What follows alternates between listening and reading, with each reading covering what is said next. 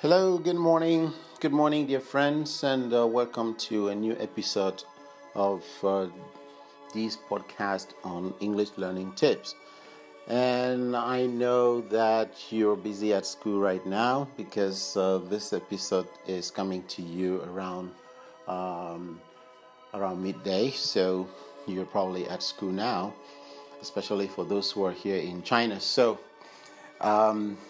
I will go right straight into the new tip for today. And remember, our ongoing series is on reading. We are looking at some tips, some things that you can do to improve your reading skill and to use reading as a way to improve your English level in general. And this is episode 024. So if you are new to this podcast, I would recommend that you go back and listen to the previous episodes so that you don't get completely lost. And so this is episode 024, and we will be looking at some more tips on how you can improve your reading skill and use reading as a way to improve your general English level. So that particular tip we're going to begin with today is to read aloud. Read aloud every time you have the opportunity to read something in English. This is a very simple tip, and you might be thinking, really, is that like a tip? Well, I will tell you this: most English learners read quietly. If you remember in your English textbook, when you have this text, you usually have text, reading comprehension text, and the instructions the teacher will always give you are read the following text quietly and answer the questions that follow. So I'm here to tell you guys, the teacher does that in class because he wants to maintain some kind of discipline and he wants to keep the class quiet and organized. But if you're reading during your free time, say you're at home and you're trying to read the text in your English textbook, or you're just reading on your own, reading something online, reading a newspaper, reading a novel in your bedroom, I would strongly recommend that you read aloud. Practice reading aloud. How does that help? Reading aloud, the first thing is it makes you realize that some words and expressions that you thought you knew how to say them, in fact, you don't. You don't know how to say them.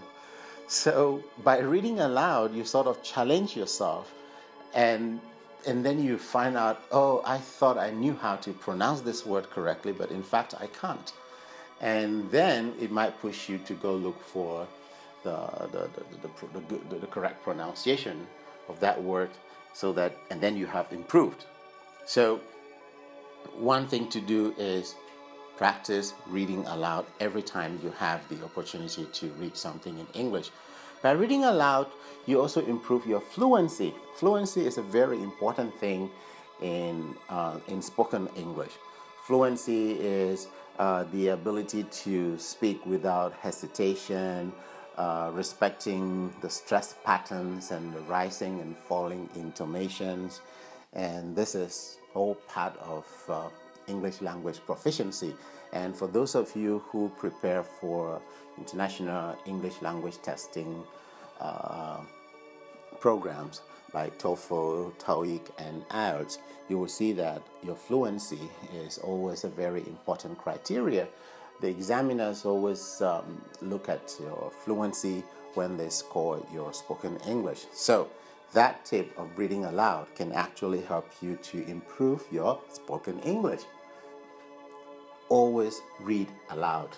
That's tip number one for today. Read aloud. Your parents will say you're crazy, your friends might be laughing at you, but do not worry about them. Always read aloud. And if it's possible, read aloud and record yourself. I I shared this. I shared a similar tip when we were discussing in the previous, not the previous episode, but I think that's around episode 005 or 006, when we were focusing on spoken English, and I actually mentioned in one of the tips that you should practice reading aloud and recording yourself. So if you read aloud, try to record yourself too, if you have the chance. When you record yourself and then you listen to yourself, it will give you a feeling, and you'll be able to listen to yourself and feel how people feel when you speak to them.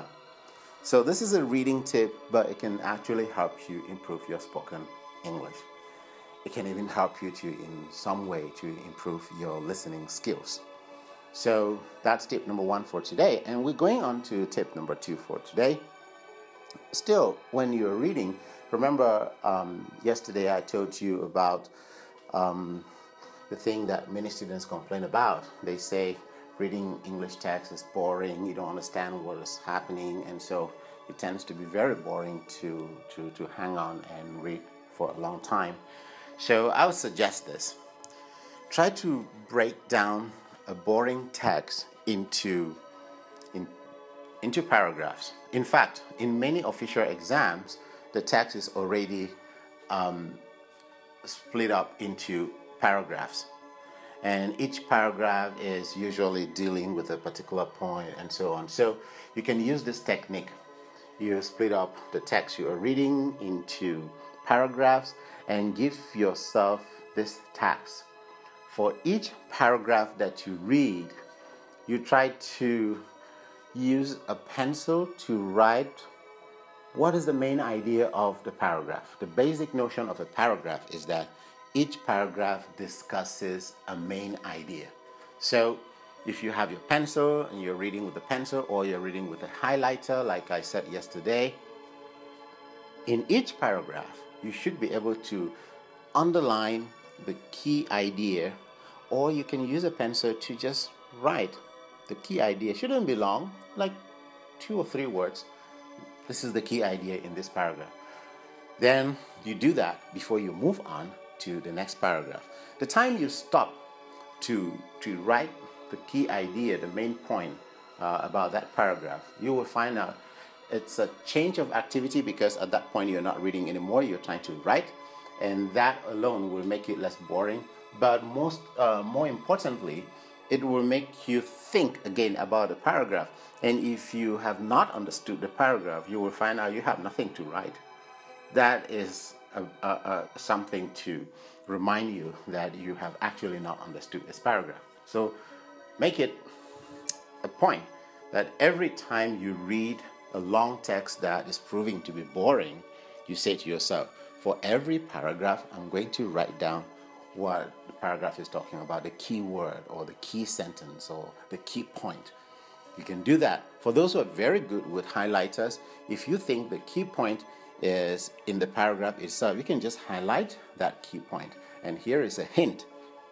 Usually, the key point of a paragraph is at the beginning of the paragraph. It is what we usually call a topic sentence in a paragraph. A topic sentence is the main sentence that introduces the main idea that will be discussed in that paragraph. So you could have a sentence at the beginning of the paragraph like, one of the reasons why I think the government needs to do more to prevent pollution in our community is that. Okay, so that first sentence already tells you what the paragraph is going to talk about. It's going to talk about what the government, why the government should do a lot to prevent pollution in our environment. So always look for that key sentence at the beginning of the paragraph, and you can just note it. That's very important, and in most cases, that's the key point that you need to retain. So, 2 tips for today. First tip, you should know how to split up your text into paragraphs so that reading can be easier and less boring. And the second tip, know how to summarize your paragraph, the main idea, every time you read a paragraph. That's it for today's tip. And I love you guys. Have a nice day. I'll see you in the next episode. This is Teacher D signing off.